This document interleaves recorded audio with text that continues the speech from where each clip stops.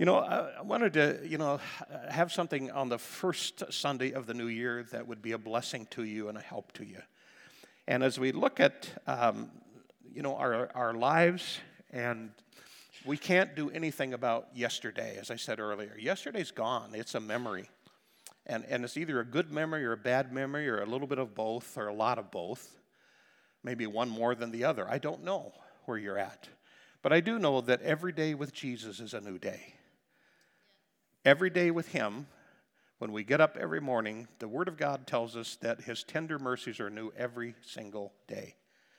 And so it doesn't matter really what you have failed at in the past year. It does not matter what you've succeeded in. That all things become new today. And I thank God for that. I always had a big belief in having optimism for a new year. Just as the old year ends, I've had some really good years, and it's like, oh God, I pray it'll be good next year too. We don't know what's in tomorrow, in our tomorrow. But I can tell you something I heard so long ago that is so comforting to me and encouraging, is that you don't have to worry about what's in tomorrow because God is already there waiting for you. That He's already in our tomorrow.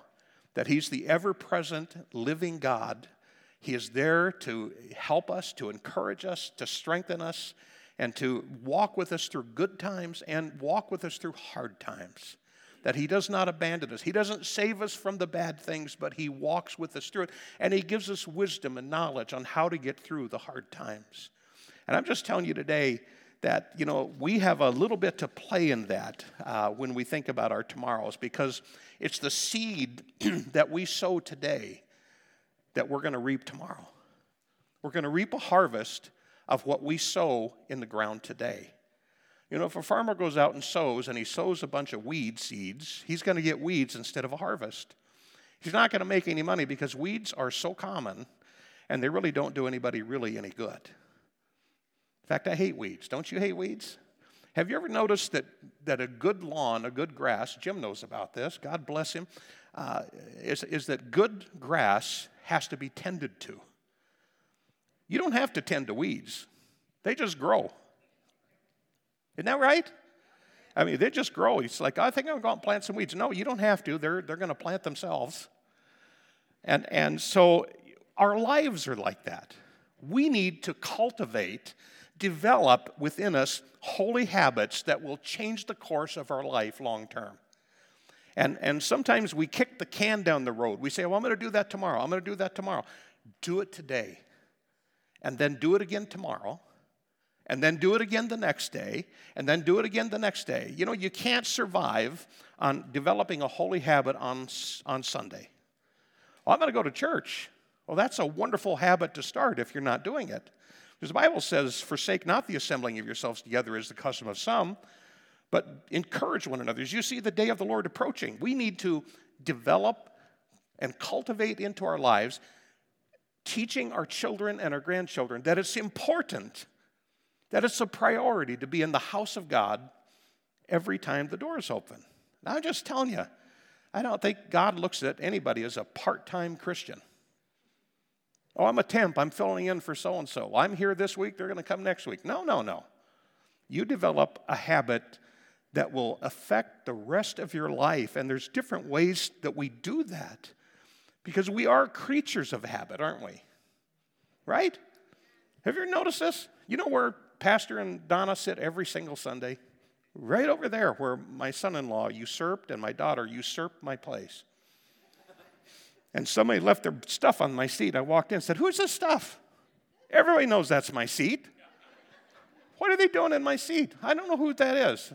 And I'm going to find out. No.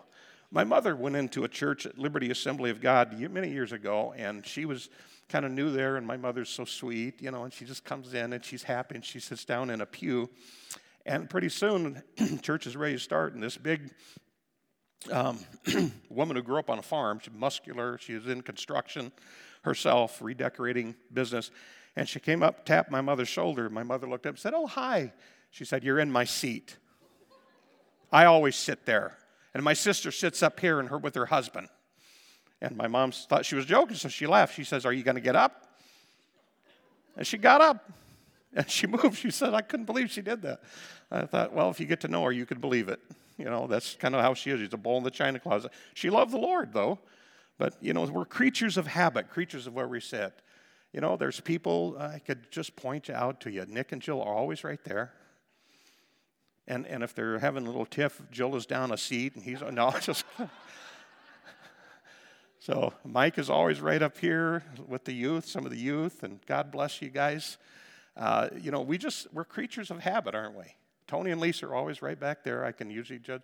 If I look out and I think, and I see somebody sitting in a different place, what is wrong with you? You're throwing me off my game here. That everything is not even in the universe now. We got to get things back into shape. But we're creatures of habit, and the habits that you develop you. They make you who you are. Holy habits will change your life for good, forever, for eternity. Habits that will help you start every single day right, when you do it right. Habits that will enable you to stop worrying, being anxious about things. Habits that will cause you to stop being critical, because there are some who have a critical spirit. Sometimes it's just wired into them the way they are. They see things and they think things aren't right. And they get a little critical. Habits that will make you a blessing or they'll make you a curse. And I think as Christians, as believers, we want to be a blessing, don't we? How do you change this? Romans 12:2 says, don't copy the behavior and customs of this world, but let God transform you into a new person by changing the way that you think. Okay? Changing the way you think. Margaret Thatcher is quoted as saying this. She said her father used to tell her this, and Mahatma Gandhi quoted it in a little different way, and I looked it up trying to find the originator of it, can't, but it says this: watch your thoughts, for they become words. Watch your words, for they become actions. Watch your actions, for they become habits. Watch your habits, for they become your character. And watch your character, for it becomes your destiny. What we think, we become, she says. And I say amen to that. That is so wise and so incredible. Whether she originated it or her father took it from someone else and read it, it's a good thing. Today I'd like to talk to you about 3 habits that you can develop that will change your life. It'll change your life. And when your life changes, other people's lives are changed. They're touched by how you change, how you behave. And the first one is just so simple that everybody should know. It's like, even a caveman can do it, right? Read through the Bible. How long has it been since you read through the Bible from cover to cover in a year, or some people in a half a year? Some people read the New Testament twice a year, and the Psalms and the Proverbs. It is important to your life and to your changing the way you think when you read the Bible. You get an incredible insight into what God thinks. What do we listen? 24/7 news cycle tells us what to think. It causes us to react, either happy or sad, usually mad. Riots and destruction and lawlessness make me angry because, the lawless one is coming, the Antichrist.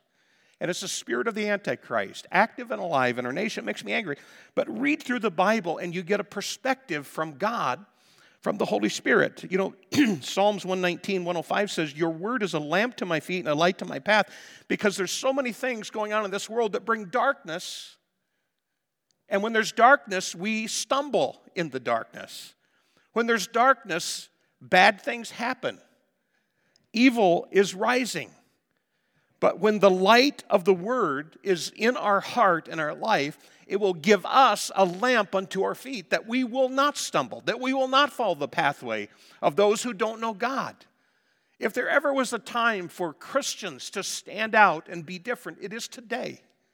Our whole culture has shifted away from a biblical worldview. Our courts are changing to whatever opinions blow with the wind. And we need stability. We need to develop inside of us the stability that the Word of God brings to our life. It stabilizes us in an unstable environment. Your word is a lamp to my feet and a light to my path. You know, out in the foyer, I put out there this morning some Bible reading schedules from Navigators, and it's right out there on the bookshelf out there at the Resource Center. I encourage you to take some today if you don't have one, and you can catch up. You're only a day behind. But reading through the Bible gives you a big picture of the whole Word of God, because the God of Genesis, the God of creation, is the same God in Revelation. He's the same God all the way through.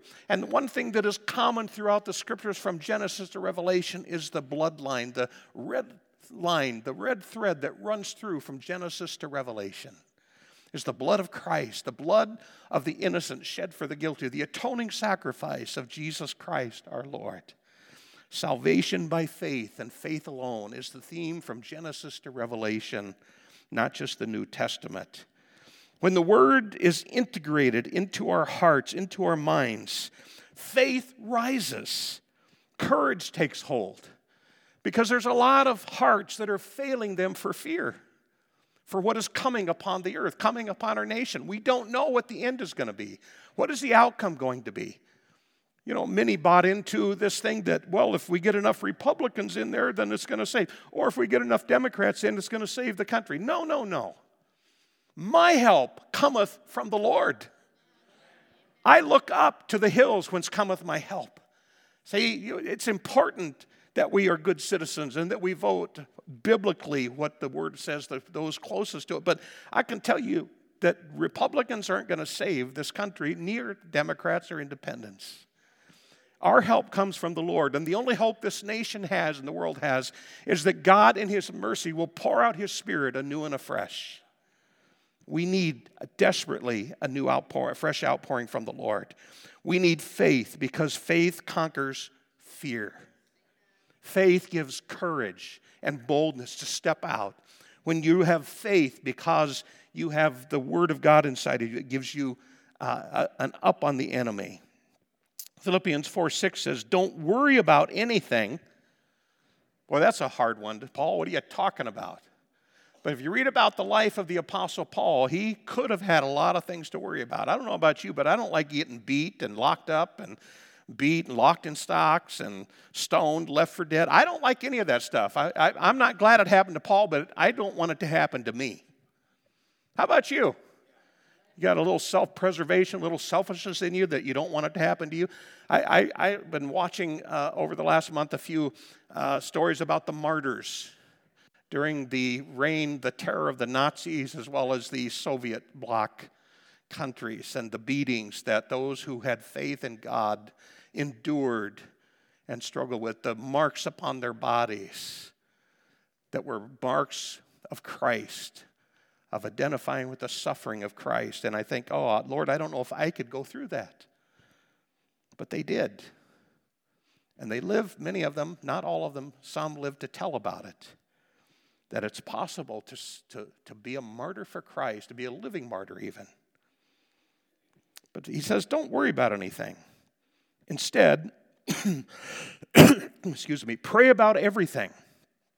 Pray about everything. Pray about, Lord, should I brush my teeth today? That's obvious. Please. Lord, should I take a shower? Please, just figure it out. Then when you don't, there's an odor in the room and we know where it's coming from, right? Some things are obvious. Somebody said during the great faith movement, during the charismatic days, you got to pray about this, and it's like you got to pray about everything that is nonsense. I mean, things that are just common things. Somebody says, do you pray when you're supposed to turn the water off in your bathtub? I mean, just turn it off. Common sense. But pray about the things that are eating at your heart. Pray about lost souls that are tugging at the heart of God. Pray about, Lord, what am I going to do to make a difference in winning somebody to Christ that is facing a Christless eternity in hell? Lord, what am I going to do to make a difference with someone who is struggling with addiction, struggling with their sexuality, who don't know right hand from their left, as was in the days of Jonah in Nineveh. We need to make a difference. We are God's chosen people. Did you say, are you God's chosen people? We need to make a difference. And I'm not trying to hype you up to have a few days or a few weeks of activity, but I'm telling you, we need to develop and cultivate a lifetime of good habits that are going to make a difference in our life, our family, but also in everyone else. And so we're praying about everything. Tell God what you need and thank Him for all that He's done. Faith and fear are opposites, as I said, and the Bible is the source of faith. Somebody says, I don't have enough faith, Pastor. I just need faith. Well, we all struggle with that. But you remember Jesus said, if you have the faith of a mustard seed, you can say to that mountain, be removed in the sea, and it'll go. Just a little bit of faith. I remember the father who said about his son needing healed, and Jesus said, do you believe? And he said, I believe, but help my unbelief. He's just being real. Some of these name it, claim it preachers would tell you, well, he didn't get what he wanted then. Well, read the rest of the story. He got what he wanted. God already knew he was struggling. Jesus knew. He just wanted him to admit it. We need to admit to God, Lord, I struggle with this. But the Bible is the source of our faith. Romans 10:17 says, so then faith comes by hearing, and hearing by the word of God. You get faith by reading and studying and hearing the word of God. It's like taking your vitamin supplements every day. Sometimes you wonder, is that really doing any good? Now, sometimes you read and you wonder, is that doing any good? But when you're in the midst of something and you need wisdom, suddenly, have you ever noticed how that all of a sudden wisdom comes up from within? By the Holy Spirit, it bubbles up, a word that you have read. Maybe you haven't read it for 2 years, that word, but it's in there, it's in your heart, it's up here, and God just pulls it up when you need it the most. The Word of God, to give you a light to your path when you're walking in darkness, you don't know which way to turn. Faith grows as we grow in our knowledge of the Word. And the Word also, when it comes inside of us, what does it do? It cleanses our mind. And I'll tell you, some of us need our mind to be cleansed. There's so much filth in the world, moral filth, in the media. So many lies that are being propagated through television and movies and books and all kinds of internet stuff that it's just like you ingest that and you read that and it's in there and it's like, why can't I have faith in God? It's because you need to get that stuff out of your mind or you'll go out of your mind. Cleanse the mind. Wash it with the washing of the water of the Word. You say, I'm just not sure if God is real. Read the Word. Faith comes by hearing, and hearing by the Word of God. See the pattern of God's love and His faithfulness throughout the Scriptures. The Word will cleanse your mind. The Word will change our minds. And the fruit of this changes our words and our behavior. Somebody said, I've heard testimony before, is that, I had a filthy, filthy mouth, and I just couldn't stop. Even though I got saved, I still had all those words in me. But I tell you, I've heard people who said that I started reading the Word and meditating on the Word, and it cleansed me, and it transformed me, and it changed my words. It changed my words. I don't know if this is important. My mother never had a filthy mouth, but she'd say a little bad word once in a while, even before she was a Christian. I mean, she had a... But she used to, when she'd get mad at somebody, she'd call him a jassack because she wouldn't say the real word.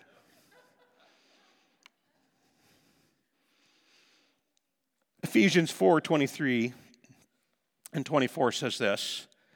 The apostle says, be renewed in the spirit of your mind. In the spirit of your mind. And that you put on the new man, which was created according to God, in true righteousness and holiness. Be renewed in the spirit of your mind. How do you be renewed, the spirit of your mind? You meditate, you read the Word, and the Word of God does its work. It's better than Tide, better than Clorox bleach. It'll change you. The whole idea here is to develop a pattern of behavior. Say pattern. It's a pattern of behavior that is revealed by making the Word of God and prayer a priority in each day. Making it a priority in each day. Reading the Word reminds us of the priority of the gospel. That when we read the Word, it helps us to realize that there are people out there who are dying and going to hell every day that we need to make a difference in. I loved it. I was in Menards last week before, the 24th. And I was there a few hours before they closed because they had a sale on my favorite soda. And so I went in there to pick some up, and I actually bought the last 5 little packs of the 6-packs of them.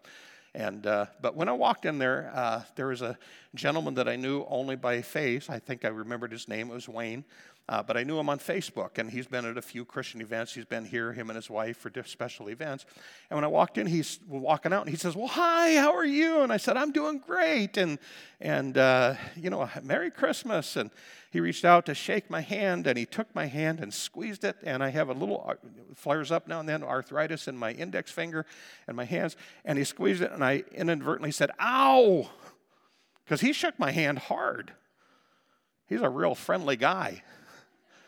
And he said, "What's wrong?" And I said, "Oh, nothing. I'm sorry. I didn't even realize it." But I said, my arthritis has flared up in my finger, and that really hurt. And he said, "Well, I'm going to pray for you." And we're right in there, and people coming and going, and cashiers over there. And I said, "Go ahead." And he laid hands on me, began to pray in Jesus' name for God to heal and to restore. I love that. Don't you love that? I mean, that's living your faith. I am not ashamed of the gospel, Paul said, for it's the power of God unto salvation. And so he shared with me a prayer, and we exchanged. I said, "You're Wayne, right?" And he said, "Yeah," and introduced me to his wife, and they go to a Presbyterian church up in Crivitz that is really on fire for God. I love the pastor and his wife there, incredible people of God. And so we had that. But, it changes how you see things. It gives you faith to believe for things that are impossible, to hold on to the horns of the altar. It changes how you think about everything. It gives you an incredible view that is a Christian worldview that is so lacking today. We need the Word of God to keep us on a straight and balanced path to see things God sees, to hate the things God hates, to love the things God hates. We love what He loves, we hate what He hates. And that way you do it, you enjoy that. I remember a lady going through Bible study with my wife, inductive Bible study, and they were going through 1 Corinthians, and there was a teaching that Paul has on sexuality. The Bible has a lot to say about sex. And they talked about homosexuality, and she said, "I never knew that this said this, that this is a sin. I just didn't know that." And the question was, what are you going to do about what you know now? And her response, in essence, was, "I'm going to change the way that I think. Because if God said it, it's true." And God didn't say hate people. I'm just telling you. He didn't say that. We're supposed to love those outside the faith, those who are trapped in lifestyles that they fell into because of sin, because of temptation. Paul said to the Corinthians that some of you used to be just like that. But now you've been cleansed, you've been washed. The opportunity for people to be cleansed and washed is an incredible thing. But integrating the Word of God into your heart changes how you think, how you see things. You can sit there, if you have integrated the Word of God into your heart and you have a Christian worldview, a biblical worldview that way because you see how God sees things, you can sit and watch some of the news, some of these 24-hour networks, and you can say, "Man, that is just packed full of lies." I'm just telling you the truth. It's like, that is so off. That is so crazy. How did they get that way? Because the further this nation in its culture gets away from the Word of God, gets away from Christianity, the worse it becomes. There are no boundaries, you see. Lawlessness takes over. We need to develop that pattern of behavior that changes our life, the pattern of behavior that reminds us of the gospel, the pattern of behavior that will give us a Christian worldview, and our children need to be taught a Christian worldview. I don't know about if you're sending your children to secular schools, you better debrief them when they come home and find out what they're being taught, find out what's going on in the classroom. Because I can guarantee you that much of the schools, I don't know about around here, but much of the schools across the nation are teaching this false idea that you can't even know for sure if you're gay or straight. How do you know you're not gay? How do you know you're a boy or a girl? You know, it's so ridiculous. All you got to do is get alone in the bathroom and look in the mirror. I mean, it's science. It's science. And yet this is the insanity that ensues and envelops and controls a culture when we get away from God. Because anything goes, and all things are going, and so goes the nation into judgment.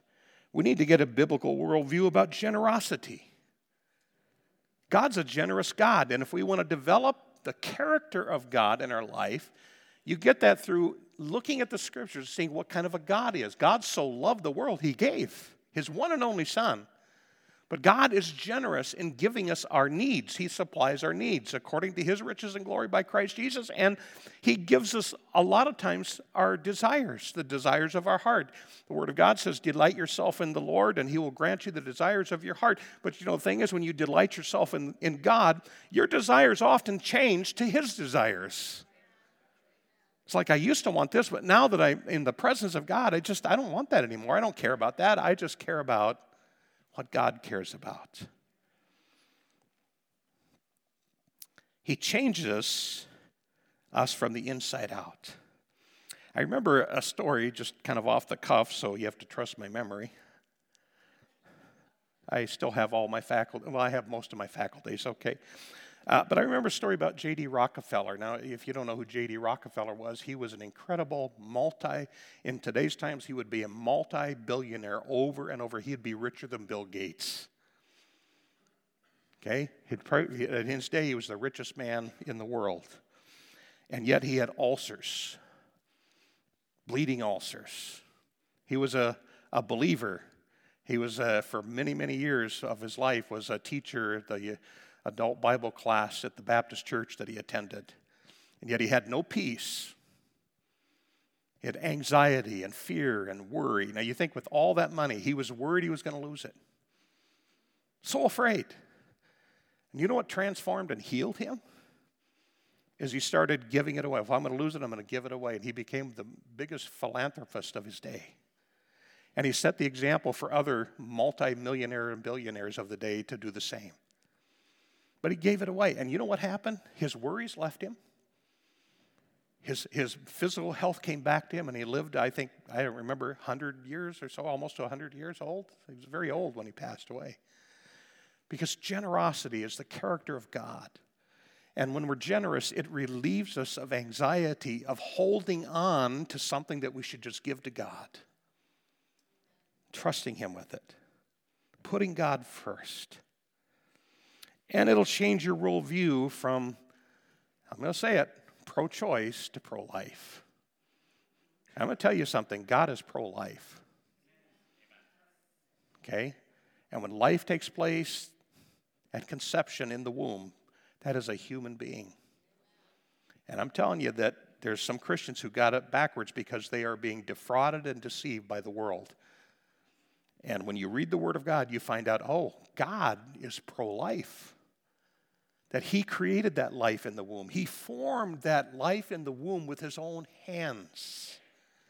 And has a purpose, an eternal purpose for that child to fulfill.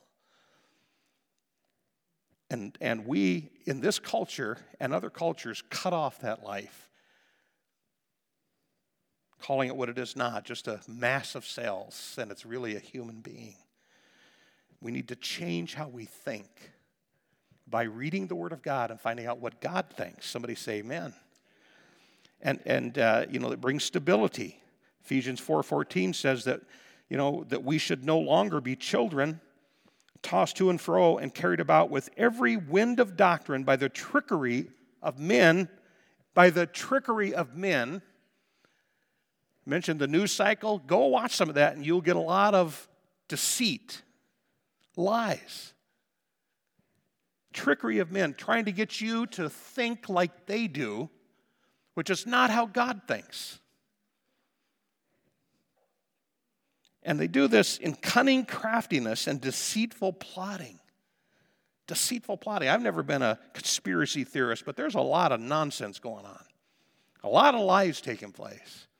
And it's taken our country south, and we need to be intercessors for a resurrection of righteousness in this nation. Colossians 2:8 says, don't let anyone, he's not telling us, you don't let anyone. He's talking to you and he's talking to me. Don't let anyone capture you with empty philosophies and high-sounding nonsense that has come from where? Human thinking. There's a lot of human wisdom that is not God's wisdom. It's human thinking. It sounds good. It seems good. But the Bible says there is a way that seems right to a man, but the end thereof is the way of death. He says from human thinking. But he also says from spiritual powers of this world rather than from Christ. Spiritual powers. Demonic spirits are real. They're in the spiritual realm. And most of them are like ankle-biting demons who just come against you and try to kick you when you're down. Lie to you. Whisper things into your ear. Try to, there's something as a holy anointing from the Holy Spirit that sets people free, where there's a demonic anointing, a false anointing, a spiritual anointing that lures people into a snare, into a spider's web. We need to guard ourselves from being taken captive by human thinking and human wisdom and the powers of the demonic spirits in hell. I just encourage you to read through the Bible as a family, as individuals, but as a family. Read the Word to your children. Make sure they have a devotional life that is sound and good, and have family devotions together and prayer, not just at meals, but prayer, real prayer. And talk to your children and your grandchildren about your faith, about your testimony, how you got saved, what were the circumstances behind it. Share with them how your life was changed from that moment so that they can see that life is different because Christ has come into a person's life. And second point is, second habit to develop is to begin each day with thanksgiving, to be thankful. You know why there's so much greediness and materialism is because people are selfish and self-centered. They're ungrateful for anything they get. We live in a day that I think would be unprecedented and just horrible to think about, where there's a group, a mob, multiple ones that are linking together, even groups that hate each other, but they're using each other because they're working for the same thing, for socialism, communism to take over our nation as a philosophy and an economy. It's insane.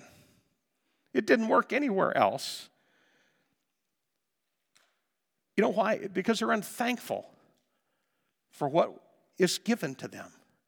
It's like a bequest that goes from one generation to another in America about giving someone a blessing, a stable structure of government, not perfect by any stretch, a stable set of judicial courts that bring law and order, not perfect. Stability, and unthankful for it. An economy that's incredible. It brought incredible wealth. So again, Paul says, don't worry about anything. He said, pray about everything. Thank him. Thank him for what he's done. Thank God for what he has done. Do we forget to thank God? I mean, at Christmas time, we get a lot of gifts, and we give gifts and take gifts. Did you remember to say thank you? My wife was so diligent about teaching our daughters to be thankful.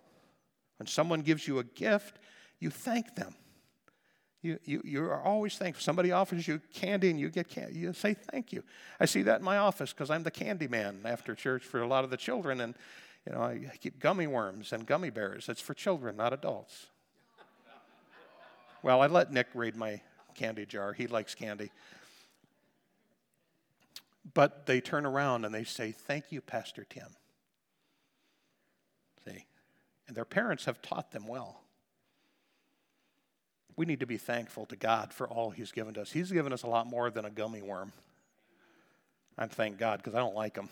It's probably why I put them in there, because I don't like them, I won't eat them. But when Paul talks about being thankful, thank God.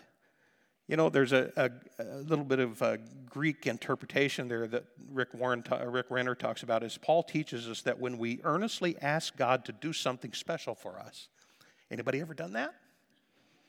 We must match it with an earnest outpouring of thanksgiving. Although the request has just been made and the manifestation of his answering our prayer has not yet happened, it is appropriate to thank God for doing what we have requested. Thanking him in advance does what? It demonstrates faith. Without faith, it is impossible to please God. See? So we thank God each day for his blessings. We count our blessings. Counting our blessings reminds us of his faithfulness to us. And when we focus on our needs and what we want, we lose track of his promises of provision. We need to focus on him and his provision. We need to remember that all the things that we've been blessed with that we are taking for granted. I don't know about you, but it is so easy as a human being to take for granted the blessings of God, that we just expect them. They belong to us, and God has an obligation. We become entitled. And yet, we should thank God for the things that he has blessed us with, and thank him and not take his blessings for granted. Philippians 4:7 says, then if you do this, if you are thankful, then you will experience God's peace, which exceeds anything we can understand. His peace will guard your hearts and minds as you live in Christ Jesus. And the word guard there from the Greek, it pictures soldiers who stood at the gates of a city to determine who was allowed inside and who was not. They were to guard the place and protect it from anybody who is coming in with ill intent for that culture. God help America to figure that out again.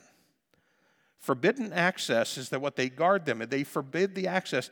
Usually there were 2 soldiers, mightily armed, who stood at the main gate of a city, and it was their decision.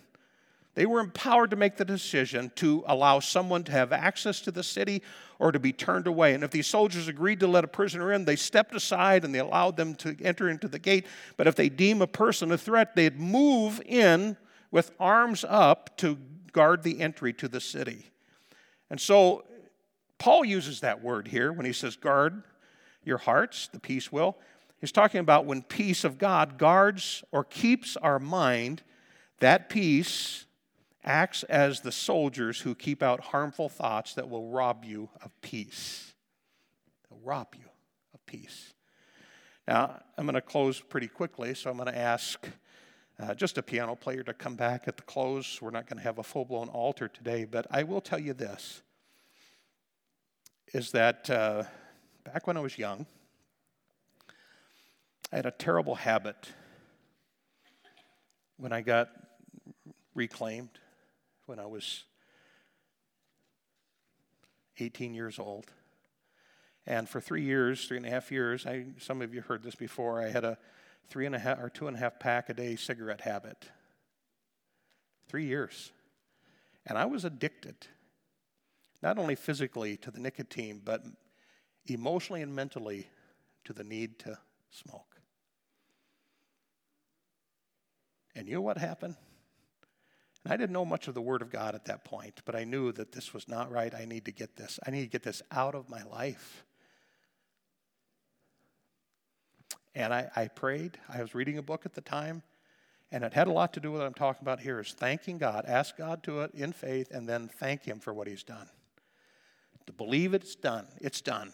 You're praying according to the will of God. God doesn't want me to be addicted to anything except the love of God. And I prayed. I lived in an apartment with my sister. I was in my bedroom, and I had a half pack of cigarettes up there and an ashtray. And I thought, in Jesus' name, I'm done. Confession. Confess your faith. I don't care if you feel like it, confess it anyway. In the name of Jesus, there's authority in his name. And I went to sleep that night, and the next morning, which I never did before, I never wanted a cigarette so bad in my entire life. You know why? Because there was an ankle-biting demon. When you make a decision for Christ, there's going to be demonic spirits are going to come after you. to try to get you to turn back, to compromise. And that ankle-biting demon whispering in my ear, you got to have it, you got to have it, you got to have it. Every fiber in my being ached for it. Ached. And kept saying, you can have just one, nobody will know. Then you can start all over again. And I got up out of bed, and that hanging just like screaming in my mind, all those things. I didn't know about spiritual warfare then. I got out of there and I went into the bathroom, into the shower, turned the shower on. And I'm in there just screaming in my head. And all of a sudden I just thought, no, no, no. I was louder. I will not. In the name of Jesus, I'm free. And you know what happened? Just like that. All the voices stopped. The screaming stopped, and there was perfect peace. And that's my story. I never touched one ever again. But you know what? For years, I dreamed about it because God healed me. And what I prayed for was healing in my body from the addiction. You know, but there was an emotional attachment that needed to be broken by the renewing of my mind so that I could think differently, to make a choice with the act of my will, that I will not cross this line again. I will not listen to the lies of the devil. He wants me to be destroyed. God wants me to have life to the full. And I'm just saying here today, there's a young man who this morning talked to me and he said, it's my 4th day of not smoking marijuana. He made a commitment to Jesus. And I need prayer. I just need God to help me. Struggling. Can you folks, we're a family, can we pray for people that are struggling? You know, he had the courage and the humility to just say, I need help. And I'm just going to close today. You know, we need to think differently. Guard your heart above all else, for it determines the course of your life. Guard your heart. What does that mean? Guard your thoughts. Put the garrison of soldiers around your mind. Adrian Rogers, one of my favorite sayings or quotes is Adrian Rogers said, in the Old Testament, the word heart is used more than 800 times, but more than 200 times it deals with one's thought life, the heart. It deals with emotions and the well springs of life, those things that motivate and mold us into who we become. The Bible calls that the heart. I'm calling it, he says, the thoughts of life. Why is the thought of life why is the thought life so important, he asks. Why did Solomon tell his son, above all else, guard your heart, for out of it flow the issues of life? He said, because the thought life controls the rest of your life. The rest of your life is controlled by your thought life. And he goes on to say that if you tell me what you think, I can tell you who you are and the life that you live. What you think is what you are. The thought life controls you. It controls you. Proverbs 23:7 says, as a man thinks in his heart, so is he. Your thoughts, positive, negative, good or bad, control your attitudes. Your attitudes are the sum total of your thoughts. Your attitude leads to actions. So why not in the new year, why don't we start off cultivating, developing holy habits that will transform and change your life from the inside out and totally transform and change your future? Somebody say, amen. I'm going to ask you to bow your heads in prayer today. And would you go ahead, Catherine, and just, I'm going to ask, as you're bowing your heads in prayer, for those who say, Pastor, I'm with you. I'm going to stand. I'm going to begin to develop holy habits. I'm going to begin to read the Word of God. I'm going to begin to be thankful instead of discontent and critical.